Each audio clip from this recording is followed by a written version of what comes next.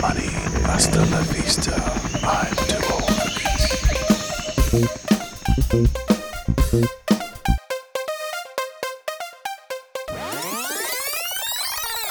Welcome back to Walkden Entertainment. I'm your host, Peter Walkden, and today we're going to talk about a horror film. Another horror film. They're coming at me left, right, and centre at the moment. We're going to talk about a horror movie called The Vigil, which is actually a 2019 film, but it's actually getting an Australian theatrical release in cinemas on the 23rd of July, 2020. And I was invited by Rialto Distributions to a preview screening of this particular film, and I'm really excited to talk about it with you today. Firstly, the funny thing about this film when I first heard about it is, well, just simply that. I didn't know anything about this particular film. I haven't seen any sort of advertising or any sort of build-up or hype for this particular film until I had the invitation to review it.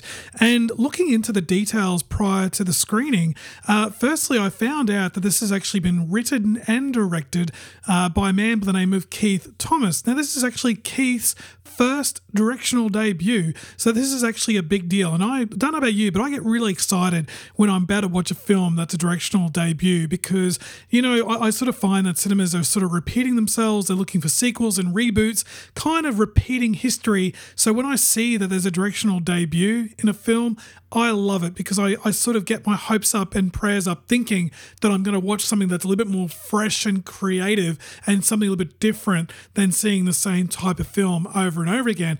But when this film was basically starting to get its release, it was actually picked up by Blumhouse Productions. And if you don't know who Blumhouse Production is, Blumhouse Productions usually the guy that invests in a number of horror films. Some of these films are actually the remake of Halloween. He's also done, obviously, Paranormal Activity, the Insidious franchise, and he's also done a few other recent films like Fantasy Island, which I wasn't really a big fan of, but he has had a few good hits. Get Out is one that I've always enjoyed that he actually did produce with, and so I was naturally quite curious because if Blumhouse has picked this film up, then there's got to be something good in his eyes for basically supporting and backing up this particular film, plus it's now getting a theatrical release. So before I get into the plot of this film, I am going to play the trailer. Now, a word of warning with this particular trailer. Firstly, if you're driving, please drive safe during this trailer. It's a horror movie, so naturally there could be some loud noises if you're cruising around. The other thing too is I have to give a word of warning. This film is not entirely in English. There is some English, but we've got a number of Jewish characters within the film, and the film's actually using subtitles. So within this particular trailer, it's not all going to be in English, but I wanted to basically let you listen to the trailer for the type of suspense, for the type of music, and I guess to try and give you a better picture of this type of film that I'm going to speak about. So let's have a listen to the trailer, and I'll come back straight after.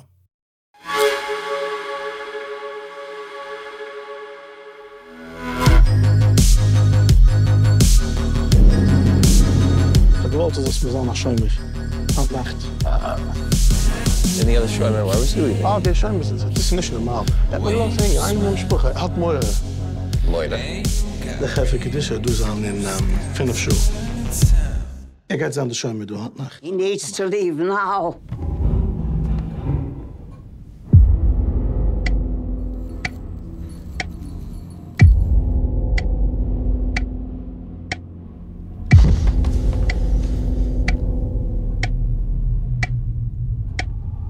Sign het doen?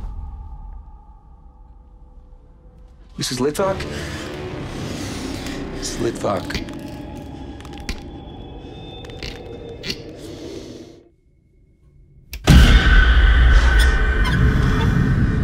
Mrs. Litvak! Do you want some tea?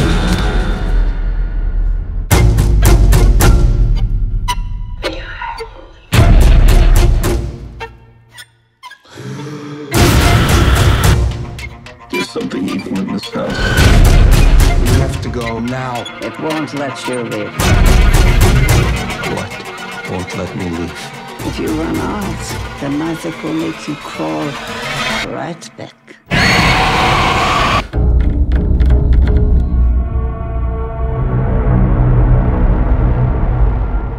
Well, I did warn you that the trailer was quite heavy, but like I said, I just wanted to give people a little bit of an understanding or an idea as to what this film is basically like as far as its atmosphere is generally concerned. But let's get into this plot. As always, if you're new to this particular podcast, I like to give a bit of a spiel as to what I'm going to be doing with this particular film. Firstly, I will proudly announce that there is no spoilers in this particular podcast. I'm just not a fan of it.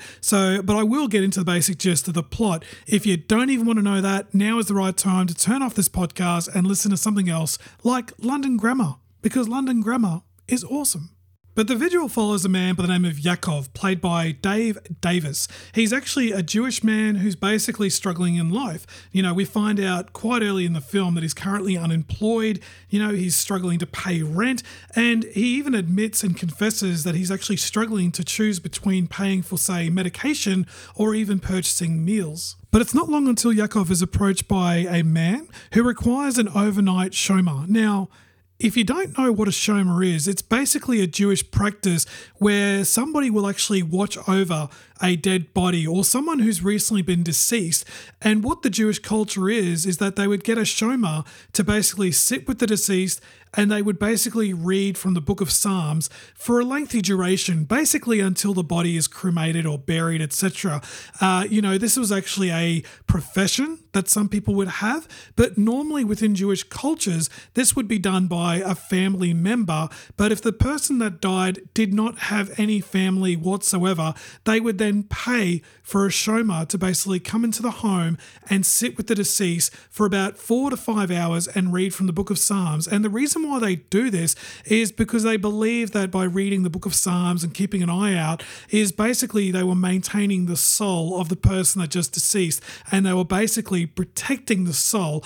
And this particular ritual is called the vigil. So this man, Yakov, is offered a large sum of money, and basically he's offered money in cash. Now, because he's currently in a position where he needs the cash, he basically accepts the offer. And the film is really, really clever at explaining what's going on, because I personally was not quite familiar with this ritual or this particular process, if you will. I mean, I'm not Jewish. I have no idea. So I sort of did a bit of research, but the film was really good at explaining what's going on. And you've basically got the main character being informed what's required of the duty. And the film basically states really clearly that he will start at 11:45 and he needs to watch over this dead body in a house basically till 5 o'clock in the morning.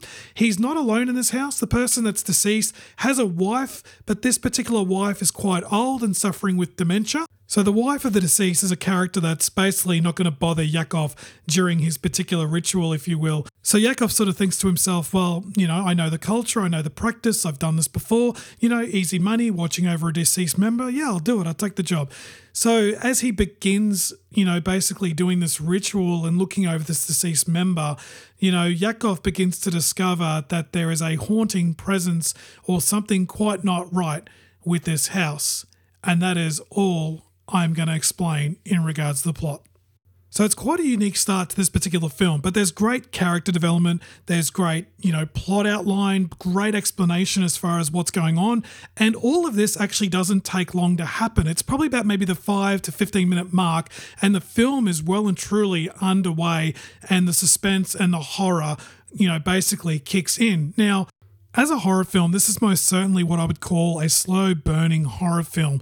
If you're seeking a horror film that's got lots of interaction, lots of jump scares left, right, and center, this is not really that type of film. I mean, don't get me wrong, there's definitely some things that'll make you cringe and jump, etc., but it's not over the top. It's not going to be crammed with a number of things. This is a very slow-burning horror film with lots of good tension that's built up. And I'm generally all down for slow-burning horror films as long as the ending has a solid payoff. I'm all down for it. And because the film is actually set at nighttime, the whole look of this film is actually quite dark and quite gritty. I mean, that's a perfect ingredient when it comes to a horror film. But what's even better, and this is probably more of a personal thing than anything else, the sound design of this film, I really got to give some full credit to the works and wonders that they've managed to achieve with this film. The audio track is incredibly eerie and uncomfortable. Basically I was able to sort of sink into my seat while watching this film because the music has a really important part to play when it's building up this tension in this slow burn horror. And I'm going to give a confession right here. I actually had to look away from the screen at least twice. Now, That's not like me when it comes to a horror film, but there's just so much tension and build up that it actually made me quite squeamish to the point that I had to look away from the screen. But like I said, that's not me generally, but that's just what sort of power the audio track has within this film, and it's tremendous. And I'm not just talking about like musical scores, I'm talking about the creepy sound effects that you will hear within your surround sound as well. And full credit going out to the lead actor of this film, Dave Davis, who I'm not too familiar with, played this part really well. I mean, it wouldn't be an easy character to play.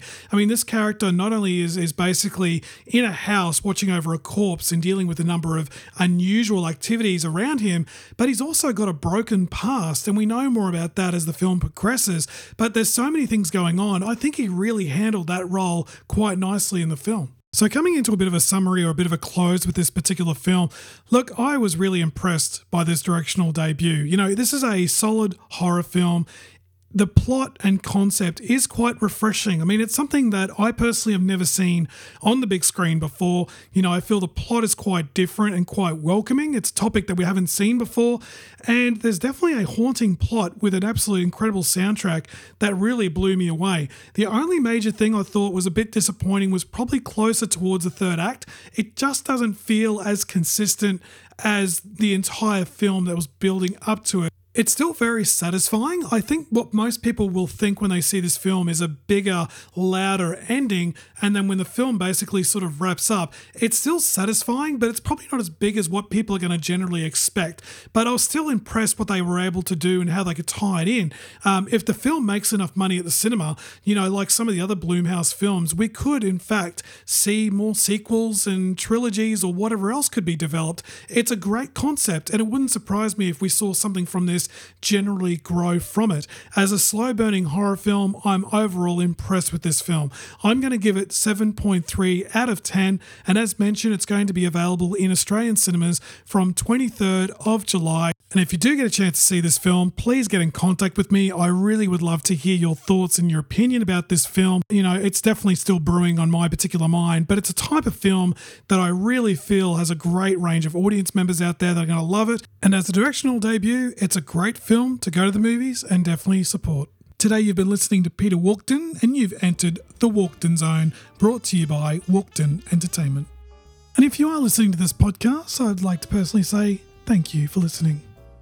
And if you're listening to this podcast while you're driving, please drive safely. We'd like to keep you around as long as possible. This podcast has been brought to you by Walkden Entertainment, which is now available with its very own website at www.walkdenentertainment.com. Walkden Entertainment's also available on Facebook, Instagram, and Letterboxd.